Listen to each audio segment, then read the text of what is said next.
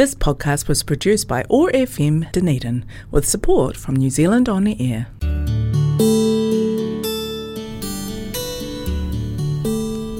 Telugu states in South India are famous for culture, temples, food, Tollywood and sense of humor. I am Sasi, welcoming you to Namasthe Telugu. Over the next half an hour, we will listen to beautiful Telugu songs and news from this exotic location in South India. Thanks to Office of Ethnic Communities for supporting Namasthe Telugu and connecting Culture Zone on 105.4 FM Otago Access Radio. Keep listening.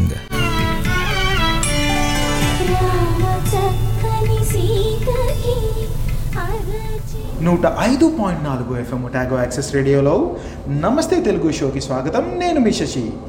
నూతన సంవత్సరం మరియు సంక్రాంతి శుభాకాంక్షలు మీ అందరికీ తెలియజేసుకుంటూ ఈ కొత్త సంవత్సరంలో కొత్త విషయాల్ని ఆస్వాదిస్తూ పాత విషయాల్ని నెమరేసుకుంటూ పాతవైనా మర్చిపోకుండా కొత్తగా మాట్లాడుకుంటూ కొత్త విషయాల్ని ఆహ్వానించి వాటిని పాతవి చేసి మరింత కొత్తదనాన్ని మన జీవితంలోకి ఆహ్వానిస్తూ 2021 మనందరికీ ఆనందంగా హోప్ఫుల్గా భవిష్యత్తు పైన మనందరికీ ఒక కొత్త నమ్మకాన్ని కలిగించాలని, జీవితం కరోనా ముందు ఎలా ఉండిందో ఇప్పుడు కూడా అలాంటి సాధారణ స్థాయికి సంవత్సరం మనల్ని తీసుకొస్తుందని అత్యంత నమ్మకంతో ఆశతో ఉండాలని, అలాగే 2021 మనకు కొత్తగా వచ్చిన వ్యాక్సిన్స్తో పాటు నమ్మకాన్ని, ధైర్యాన్ని, ప్రోత్సాహాన్ని ఇవ్వాలని మనస్ఫూర్తిగా కోరుకుంటున్నాను.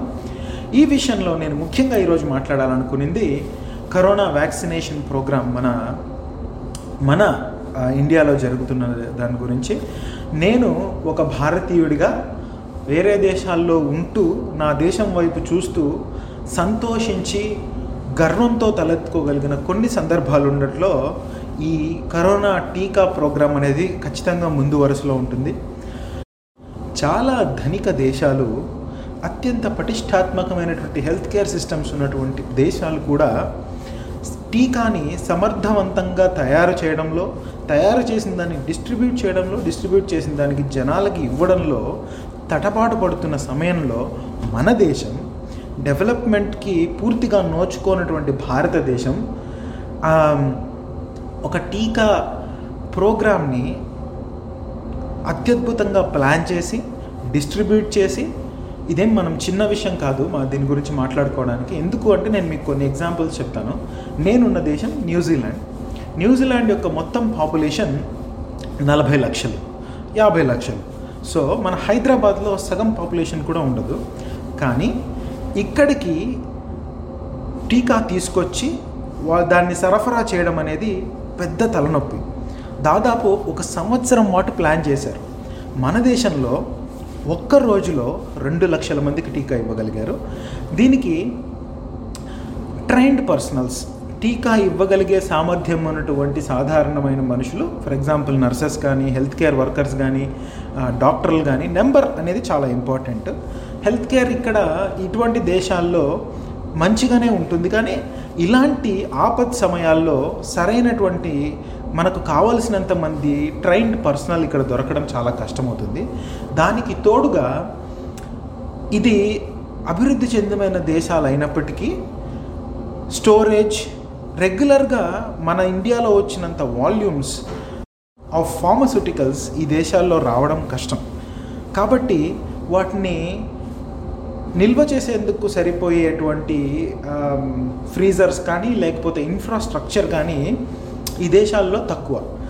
క్వాలిటీ ఆఫ్ హెల్త్ కేర్ ఎక్కువ ఉన్నప్పటికీ వాల్యూమ్స్ ఆఫ్ మందులు కానీ, లేకపోతే అంత పెద్ద అమౌంట్స్ని స్టోర్ చేయడానికి తగినంత సదుపాయాలు కానీ ఈ దేశాల్లో చాలా చాలా తక్కువ ఉంటాయి. ఇది చాలా ట్రిక్కీగా ఉంటుంది. మీ అందరికీ కొంతమందికి ఆశ్చర్యం కూడా కలిగించవచ్చు. ఒక ఎంఆర్ఐ స్కాన్ లేదా సిటీ స్కాన్ ఇండియాలో తీసుకోవడానికి మనం హార్డ్లీ 1 రోజు 2 రోజుల్లో వెయిట్ చేయాల్సి వస్తుంది. కానీ మీరు నమ్ముతారో నమ్మరో, న్యూజిలాండ్లో 6 నెలల దాకా వెయిట్ చేయాల్సి వస్తుంది. ఊహించడానికే చాలా విచిత్రంగా అనిపిస్తుంది. ఎందుకు అంటే మన శరీరంలో జరిగే ఏదైనా ఒక లోటుని గమనించడం కోసమో, డయాగ్నైజ్ చేయడం కోసమో స్కాన్స్ని వాడతాం. వీటిని ఎంత తొందరగా చేయగలిగితే మన శరీరంలో ఉన్న లోపాన్ని అంత తొందరగా గుర్తించి మనం ట్రీట్ చేయొచ్చు. ద హోల్ పాయింట్ అదే కదా. కానీ 6 నెలల దాకా వెయిట్ చేయాల్సి వస్తే మన శరీరంలో జరగాల్సినటువంటి ప్రమాదము, డ్యామేజు ఆల్రెడీ జరిగిపోయి ఉంటుంది. ఇది సాడ్గా చాలామందికి తెలియని ఒక నిజం అనమాట. హెల్త్ కేర్ సిస్టమ్స్ బాగున్నాయని మనం అనుకున్నా కూడా ధనిక దేశాల్లో సాధారణమైన వ్యక్తులకి హెల్త్ కేర్ పూర్తి స్థాయిలో అందడానికి చాలా సమయం వేచి చూడాల్సి వస్తుంది. మన దేశంలో గవర్నమెంట్ హాస్పిటల్స్లో కూడా తొందరగా వైద్యం జరుగుతుంది, కానీ ఇక్కడ మాత్రం గవర్నమెంట్ హాస్పిటల్స్ నార్మల్ పీపుల్కి ఈ హెల్త్ కేర్ అందాలి అంటే మాత్రం చాలా రోజులు వెయిట్ చేయాల్సి వస్తుంది. ఎప్పుడు కూడా మనము అమెరికానో, యూరోపో, ఆస్ట్రేలియానో, న్యూజిలాండ్ ఇలాంటి దేశాలని ఆలోచించుకుంటే ఈ సైడ్ ఆఫ్ హెల్త్ కేర్ సిస్టమ్ని మనము ఊహించుకోవడం కూడా కష్టం. మనం ఎప్పుడు అక్కడ మంచి హాస్పిటల్స్ ఉంటాయి, మంచి డాక్టర్లు ఉంటారు, చాలా క్వాలిటీ ఆఫ్ వైద్యం దొరుకుతుంది అనుకుంటాం. నిజమే, కాకపోతే ఆ టైం అనేది ఏదైతే ఉందో అది చాలా కష్టం అనమాట ఇక్కడ. ఎందుకంటే వీళ్ళ ఇన్ఫ్రాస్ట్రక్చర్ చాలా తక్కువ. సో అలా తక్కువ ఇన్ఫ్రాస్ట్రక్చర్ ఉండడం వల్ల ఇప్పుడు సడన్గా ఇంతమందికి టీకా ఇవ్వడం అనేది వీళ్ళకి కష్టమైపోతుంది. అదే మన దేశంలో మనకున్నటువంటి ఇన్ఫ్రాస్ట్రక్చర్ పాపులేషన్ బేస్డ్గా తీసుకుంటే తక్కువ అయినప్పటికీ మనకున్నటువంటి సామర్థ్యం చాలా ఎక్కువ, మనకున్నటువంటి ట్రైన్డ్ పర్సనల్ చాలా ఎక్కువ. సో ఒక రోజులో 2 లక్షల మందికి టీకా ఇవ్వగలిగారంటే ఎంత సామాన్యమైన విషయం కాదండి. దానికి తోడు ఈ టీకాలు తయారు చేయగలిగే సామర్థ్యం కూడా మన దేశంలో ఫార్మస్యూటికల్ ఫ్యాక్టరీలకి ఉండాలి. అలాంటివి మన దేశంలో ఎప్పటి నుంచో చాలా బలంగా ఉన్నాయి. మీలో చాలామందికి ఫార్మస్యూటికల్ కంపెనీల గురించి తెలియకపోవచ్చు. నేను అదే బ్యాక్గ్రౌండ్లో ఉన్నాను కాబట్టి నేను మీకు కొన్ని టూకీగా చెప్పడానికి ప్రయత్నిస్తాను. ఇప్పటిదాకా మన దేశంలో ఎలాంటి ఫార్మస్యూటికల్ కంపెనీలు ఉన్నాయంటే ఒక నెల రోజుల్లో 10 కోట్ల వ్యాక్సిన్లు తయారు చేయగలిగే సామర్థ్యం మన దేశానికి ఉంది అని ఆల్రెడీ చెప్పారు కదా. టు బీ ఫ్యాక్ట్ చెప్పాలి అంటే ఒకవేళ కనుక మన దేశంలో ఉన్న అన్ని ఫార్మా సంస్థలని కనుక పూలప్ చేయగలిగితే ఒకే నెలలో 200 కోట్ల డోసులు కూడా తయారు చేయగలిగే సామర్థ్యం, టీకాలు నేను చెప్పడం సామర్థ్యం మన దేశానికి ఉంది. మన దేశంలో ఫార్మస్యూటికల్ కంపెనీలు కొన్ని సంవత్సరాలుగా చాలా అద్భుతంగా ఎస్టాబ్లిష్ చేశారు. అలా చేసి కొన్ని వేల రకాల మందుల్ని మొత్తం ప్రపంచం మొత్తానికి మన దేశం నుంచి ఎగుమతి చేస్తున్నారు. మన దేశం జెనరిక్ మందులకి చాలా ఫేమస్. జెనరిక్ అంటే ఏంటి అంటే ఫర్ ఎగ్జాంపుల్ ఒక మందు కొత్తగా ఒకరు తయారు చేశారో అనుకుందాం, కనిపెట్టారు. ఒక 20 ఏళ్ల పాటు మార్కెట్లో ఎవరైతే కనిపెట్టారో ఆ కంపెనీ వాళ్ళు మాత్రమే ఆ మందు నమ్మాలి. అందుకనే కొన్నిసార్లు మీకు ఒక ట్యాబ్లెట్ 50 రూపాయలు, 100 రూపాయలు, 300, ఒక ఇంజెక్షన్ 20,000, 30,000 కూడా ఉంటుంది. కానీ 20 ఏళ్ల తర్వాత ఎప్పుడైతే వీళ్ళకి ఆ మార్కెట్లో ఎక్స్క్లూజివ్గా ఉండే రైట్స్ పోతాయో అప్పుడు వేరే కంపెనీ వాళ్ళు కూడా అలాంటి డ్రగ్నే తక్కువ రేట్కి తయారు చేసి అమ్ముతారు. వీటినే జెనరిక్స్ అంటారు అనమాట. సాధారణంగా అయితే వేరే దేశాల్లో తయారు చేయడానికి అయ్యే ఖర్చులు ఎక్కువ కాబట్టి ముడి సరుకులు కొనడానికి, దానికి తోడు సాధారణమైన జనాల్ని ఎంప్లాయ్ చేసుకొని దాన్ని తయారు చేయించడానికి అయ్యే ఖర్చు విపరీతంగా ఉంటుంది. కానీ మనది లేకపోతే చైనా లాంటి దేశాల్లో హ్యూమన్ లేబర్ కొంచెం తక్కువ, దానికి తోడు మనకు అవైలబుల్లో ఉన్న రిసోర్సెస్ ఎక్కువ కాబట్టి ఈ మందులు తయారు చేసే ఖర్చు చాలా వరకు తగ్గించవచ్చు. సే ఫర్ ఎగ్జాంపుల్ 100 రూపాయలు ఉన్న ఒక ట్యాబ్లెట్ని మన దేశంలో తయారు చేసి జనరిక్గా అమ్మడం 20 రూపాయలకి, 10 రూపాయలకు కూడా అమ్మగలుగుతారనమాట. ఎందుకంటే అంత మాస్ వాల్యూమ్స్లో వాటిని తయారు చేసి అమ్ముతారు. అలాంటి ఔషధాలకి జనరల్గా మన ఇండియా చాలా ఫేమస్. సో ఎప్పుడైతే ఇండియా అలా వాల్యూమ్స్ని ఎక్కువ అమౌంట్ని తయారు చేయగలిగే సామర్థ్యం గత 10 ఏళ్ళు 20 ఏళ్ళుగా సంపాదించుకోగలిగిందో, దానికి తోడు హైదరాబాద్ లాంటి ప్లేసెస్లో మీరు చూస్తే ఫార్మస్యూటికల్ కంపెనీ ఎస్టాబ్లిష్ చేయడానికి గవర్నమెంట్లు చాలా అద్భుతంగా సపోర్ట్ని కూడా ఇస్తాయి. దానికి తోడు మన దేశంలో విపరీతమైన మార్కెట్ కూడా ఉంటుంది. ఫర్ ఎగ్జాంపుల్ న్యూజిలాండ్ లాంటి దేశానికి, లేకపోతే 50 కోట్ల మంది ఉన్నటువంటి అమెరికా లాంటి దేశం మొత్తానికి 20,000 రోజుకు ఒక 50 లక్షలు 60 లక్షల పారాసెటమాల్ ట్యాబ్లెట్లు అమ్ముడుపోతే మన దేశంలో 10 నుంచి 15 కోట్ల పారాసెటమాల్ ట్యాబ్లెట్లు అమ్ముడుపోతాయి. సో ఆబ్వియస్గా మన దేశంలో పారాసెటమాల్ తయారు చేసే కంపెనీలు ఎక్కువ అవుతాయి. ఒక ఫార్మస్యూటికల్ కంపెనీ ఒక్కసారి పెట్టారు అంటే దానికి ఎలాంటి గైడ్ లైన్స్ ఉంటాయి అంటే అందులో ఆ ఫార్మస్యూటికల్ కంపెనీ పారాసెటమాల్తో పాటు అలాంటివి డ్రగ్ ఏదైనా కూడా, అలాంటి మాత్ర ఏదైనా కూడా తయారు చేయగలిగే బేసిక్ ఎక్విప్మెంట్ అయితే ఏమి, పరిస్థితులను అయితే ఏమి తయారు చేసి పెట్టుకుంటారు అనమాట. సో గత 20-30 ఏళ్ల నుంచి మన దేశంలో ఈ ఫార్మస్యూటికల్ కంపెనీలు ఎస్టాబ్లిష్ అవుతూ రావడం వల్ల వాటిని వేరే దేశాలకు ఎగుమతి చేస్తూ లాభాలు పొందుతూ, ఫార్మస్యూటికల్ కంపెనీ అంటే లాభాలు సంపాదించే కంపెనీ అని గుర్తించి చాలామంది అందులో పెట్టుబడులు పెట్టి చిన్న పెద్ద అన్నీ కలిపి కొన్ని వందల వేల కంపెనీలు ఉండడం మూలాన ఈ సమయంలో మనకు టీకా తొందరగా తయారు చేయడానికి, అది పూర్తిగా స్వదేశీ నాలెడ్జ్తో తయారు చేయడానికి, రెండవది అత్యంత ఎక్కువ డోసెస్, కొన్ని వందల వేల, కొన్ని లక్షల, కొన్ని కోట్ల వాల్యూమ్స్ని టీకాలని అత్యంత త్వరగా తయారు చేయడానికి కావాల్సినటువంటి ఇన్ఫ్రాస్ట్రక్చర్ మన దగ్గర ఆల్రెడీ ఉంది. కాబట్టి మన దేశం ఈరోజు ఇలాంటి టీకా ప్రోగ్రామ్ని అద్భుతంగా ముందుకు తీసుకెళ్ళగలుగుతుంది. ఇది ఒక రోజులోనో 2 రోజుల్లోనో సంపాదించింది కాదు. గత 10-20 ఏళ్ల నుంచి ఫార్మస్యూటికల్ కంపెనీస్ మన దేశంలో డెవలప్ అవుతూ వస్తున్నాయి కాబట్టి ఈరోజు ఈ స్థాయిలో మనం ఉండగలుగుతున్నాం. కానీ ధనిక దేశాల్లో ఇలాంటి ఫార్మస్యూటికల్ కంపెనీలు ఉన్నా కూడా వాటిని మ్యానుఫ్యాక్చరింగ్ చేసే కాస్ట్స్ కానీ, దాన్ని తయారు చేయడానికి అయ్యే ఖర్చు విపరీతంగా ఉండడం మూలాన వాళ్ళు మన దేశంతో పోటీ పడలేకపోతున్నారు. ఒక రకంగా ఇది మనకు మంచిదే. ఇంకో రకంగా చూస్తే ఇప్పుడున్న పరిస్థితుల్ని మనం పరిగణలోకి తీసుకుంటే, కరోనా సమయంలో మనకు ముఖ్యంగా కావాల్సింది ఎంత ఎక్కువ మందికి వీలైతే అంత ఎక్కువ మందికి టీకా అందించగలగడం. ఎందుకు? ఒక 10 మందిలో 7 మందికి టీకా మనం 5 మందికి లేదా 6 మందికి 7 మందికి మనం టీకా అందించగలిగితే, ఒకవేళ ఈ మిగులున 3 కరోనా వచ్చినా కూడా వాళ్ళ ద్వారా వేరే వాళ్ళకి స్ప్రెడ్ అవ్వడం తగ్గుతుంది. కరోనా ఎందుకు మనకు భయం కలిగిస్తుంది అంటే, ఇది ఈజీగా వేరే వాళ్ళకి స్ప్రెడ్ అవుతుంది కాబట్టి. కొత్తగా వచ్చిన యూకే స్ట్రెయిన్ గురించి కూడా ఎందుకంత భయపడుతున్నాము అంటే, అది వస్తేనే అందరూ చనిపోతారని కాదు, కాకపోతే అది వచ్చిన వాళ్ళు విపరీతంగా ఈజీగా చాలామందికి అందించగలుగుతున్నారు, వ్యాప్తి చేయగలుగుతున్నారు. ఒకసారి వ్యాప్తి అయిన తర్వాత మనకు తెలియదు అంతలో ఎంతమంది ముసలాళ్ళు ఉన్నారో, ఎంతమంది పిల్లలు ఉన్నారో, ఎంతమంది ఆరోగ్యం బాగాలేని ఉన్నారో, వాళ్ళందరూ హాస్పిటల్ అవ్వాల్సి వస్తుంది. అండ్ ఒక హాస్పిటల్లో 10 వెంటిలేటర్లు ఉన్నప్పుడు 20 మంది జాయిన్ అయితే మనం 20 మందిలో 10 మందికి మాత్రమే ఇవ్వగలం. సో మిగిలిన 10 మంది కరోనా వల్ల చనిపోయినారు అనడం కన్నా సరైన వైద్య సదుపాయాలు అందలేక చనిపోయారనే అనొచ్చు. సరైన వైద్య సదుపాయాలు అందలేకపోవడం అనేది కేవలం మన దేశానికో పేద దేశాలకో మాత్రమే సంబంధించిన విషయం కాదు. అమెరికా లాంటి దేశంలో కూడా చాలామంది చనిపోతుండడానికి కారణం కరోనా వచ్చి ఊపిరాడక మాత్రమే కాకుండా, కరోనా వచ్చినా కూడా సరైన సమయానికి వెంటిలేటర్లు అందకపోవడం వలన. సో మనం చేస్తున్న ప్రయత్నం అంతా కరోనాని పూర్తిగా తుడిచిపెట్టేయడం కోసమే కాకుండా, ఈ హెల్త్ కేర్ సిస్టమ్ మీద, డాక్టర్ల మీద, వెంటిలేటర్ల మీద పడే బర్డన్ని మనం తగ్గించడానికి ప్రయత్నిస్తున్నాం. అలా ఇండియా మొత్తం మీద ఒక 60% మందికి మనకి ఇవ్వగలిగితే, కరోనా పూర్తిగా వచ్చినా కూడా, పూర్తిగా పోకపోయినా వచ్చినా కూడా వేరే వాళ్ళకి స్ప్రెడ్ అవ్వకుండా 10 మందికి సరిపోయే వెంటిలేటర్లు ఉంటే 10 మంది మాత్రమే, లేదా 6 మంది 7 మంది మాత్రమే జాయిన్ అవ్వగలుగుతారు అనమాట హాస్పిటల్లో. అప్పుడు వాళ్ళని అందరినీ బ్రతికించగలిగే సామర్థ్యము, ఛాన్సెస్ మనకి ఎక్కువ అవుతాయి.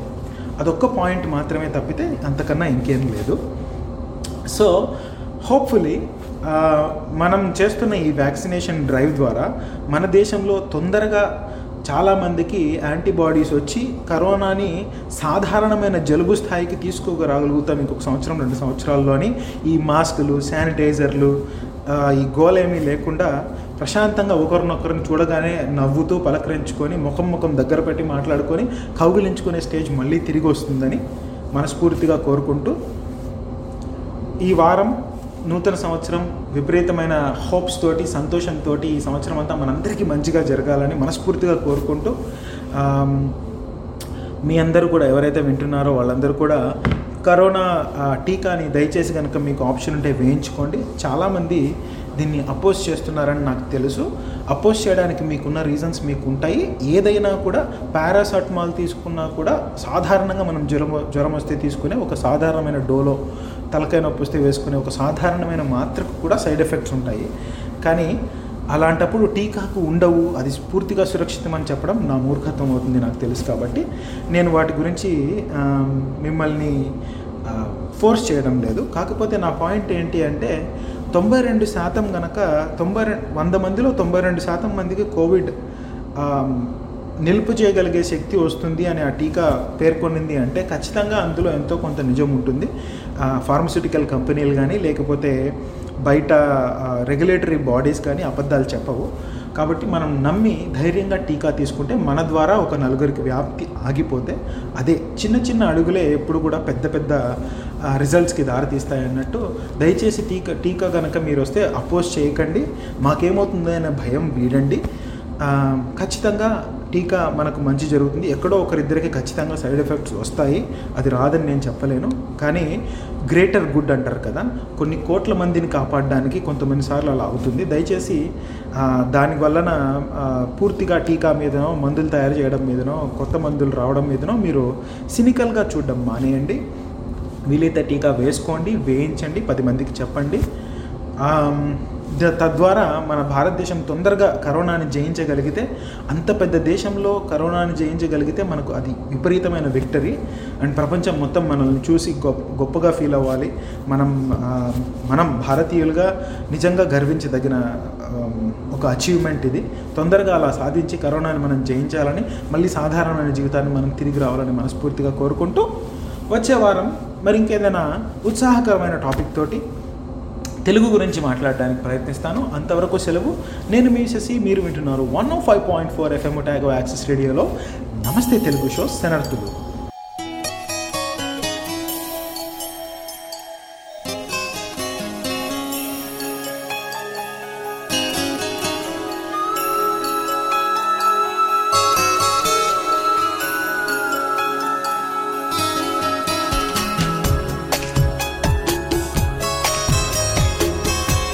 ఒకే ఒక మాట మదిలోన దాగుంది మౌనంగా, ఒకే ఒక మాట పెదవు పలేనంత తీయంగా. నా పేరు నీ ప్రేమని, నా దారి నీ వలపని, నా చూపు నీ నవ్వని, నా ఊపిరే నువ్వని నీకు చెప్పాలని. ఒకే ఒక మాట మదిలోన దాగుంది మౌనంగా, ఒకే ఒక మాట పెదవో పలేనంత తీయంగా.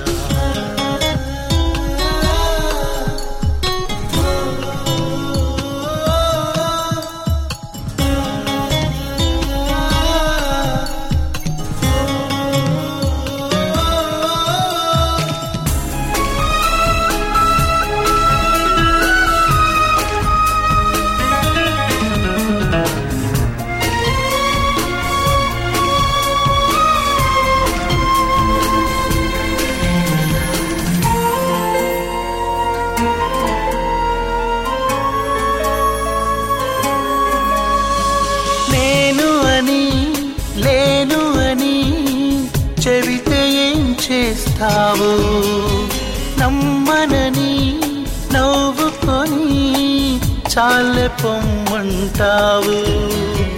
నీ మనసులోని ఆశగా నిలిచేది నేనని, నీ తనువులోని స్పర్శగా తగిలేది నేనని, నీ కంటి మై మరుపులో నన్ను పోల్చుకుంటానని,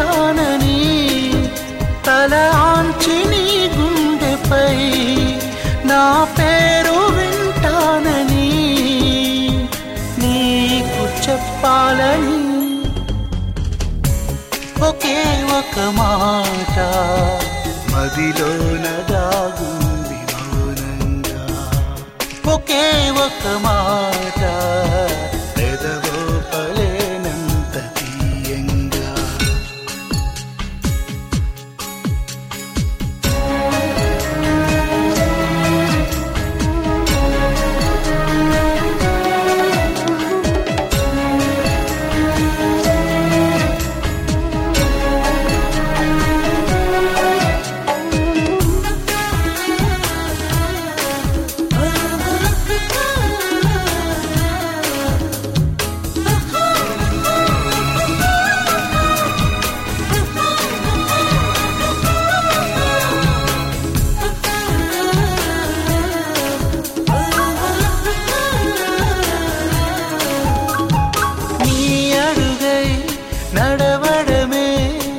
పయనమన్నది పాదం, నిన్ను విడిచి బతకడమే మరణమన్నది ప్రాణం. నువ్వు రాకముందు జీవితం గురుతైన లేదని, నిన్ను కలుసుకున్న క్షణం నన్ను వదిలిపోదని, ప్రతి ఘడియవో జన్మగా నే గడుపుతున్నానని, ఈ మహిమ నీదేనని నీకైనా తెలుసాని నీకు చెప్పాలని ఒకే ఒక మాట మదిలోన దాగుంది మౌనంగా. ఒకే ఒక మాట పెదవో పలేనంత తీయంగా. నా పేరు నీ ప్రేమనే, నా దారి నీ వలపని, నా చూపు నీ నవ్వని, నా ఊపిరే నువ్వని నీకు చెప్పాలని ఒకే ఒక మాట మదిలోన దాగుంది మౌనంగా. ఒకే ఒక మాట పెదవో పలేనంత తీయంగా.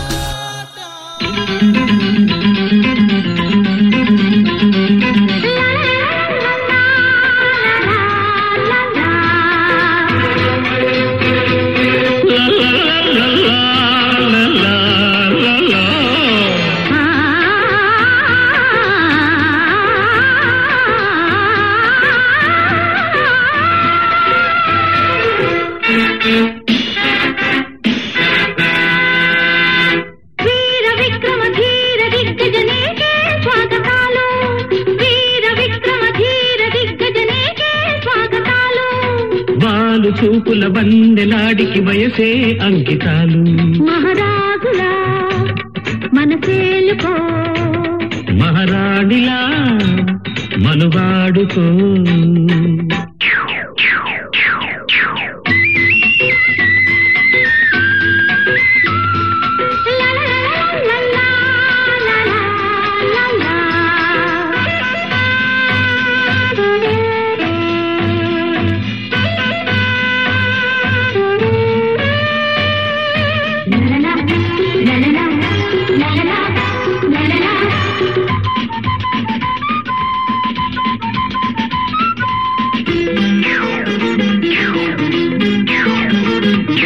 వచ్చే వసంతకాలం విచ్చే సుమాల గంధం, నీకై తపించి నిన్నే జపించే అందం.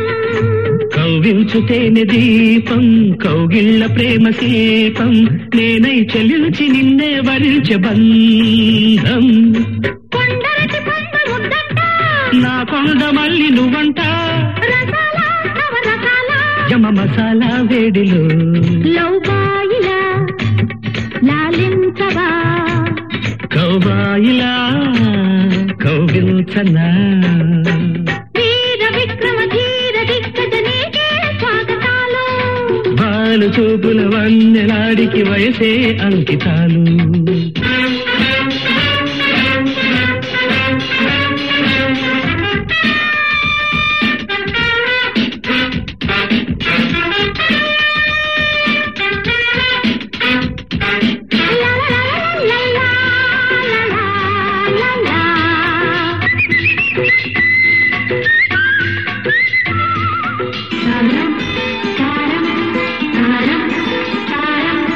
బాటెయ్యకుంటే పాపం అయ్యారమెంత శాపం, పూచేటి సోకు దాచేసుకోకు నేరం. వలపన్నదెంత వేగం వల వేసి పట్టె మోహం, తీరేది కాదు నూరేళ్ల తీపిదాహం. నీ రూపు నాకు చుక్కంట, నాలేత బొక్కకిమ్మంట, పెట్టించు లగ మెట్టించు ముద్దు పుట్టించే వేళలో జాంపట్ లలలలా, లలలలా, లలలలా, లలలలా, లలలలా, లలలలా.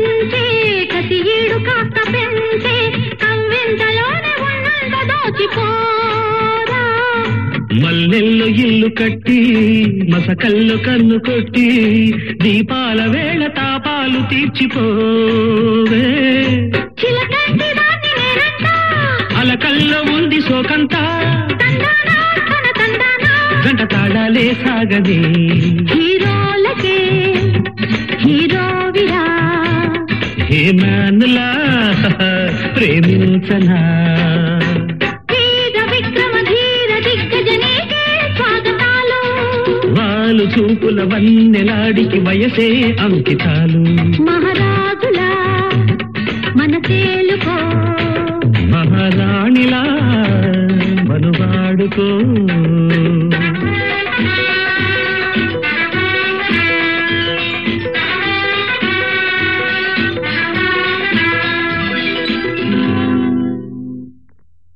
This podcast was produced by OAR FM Dunedin with support from New Zealand On the Air.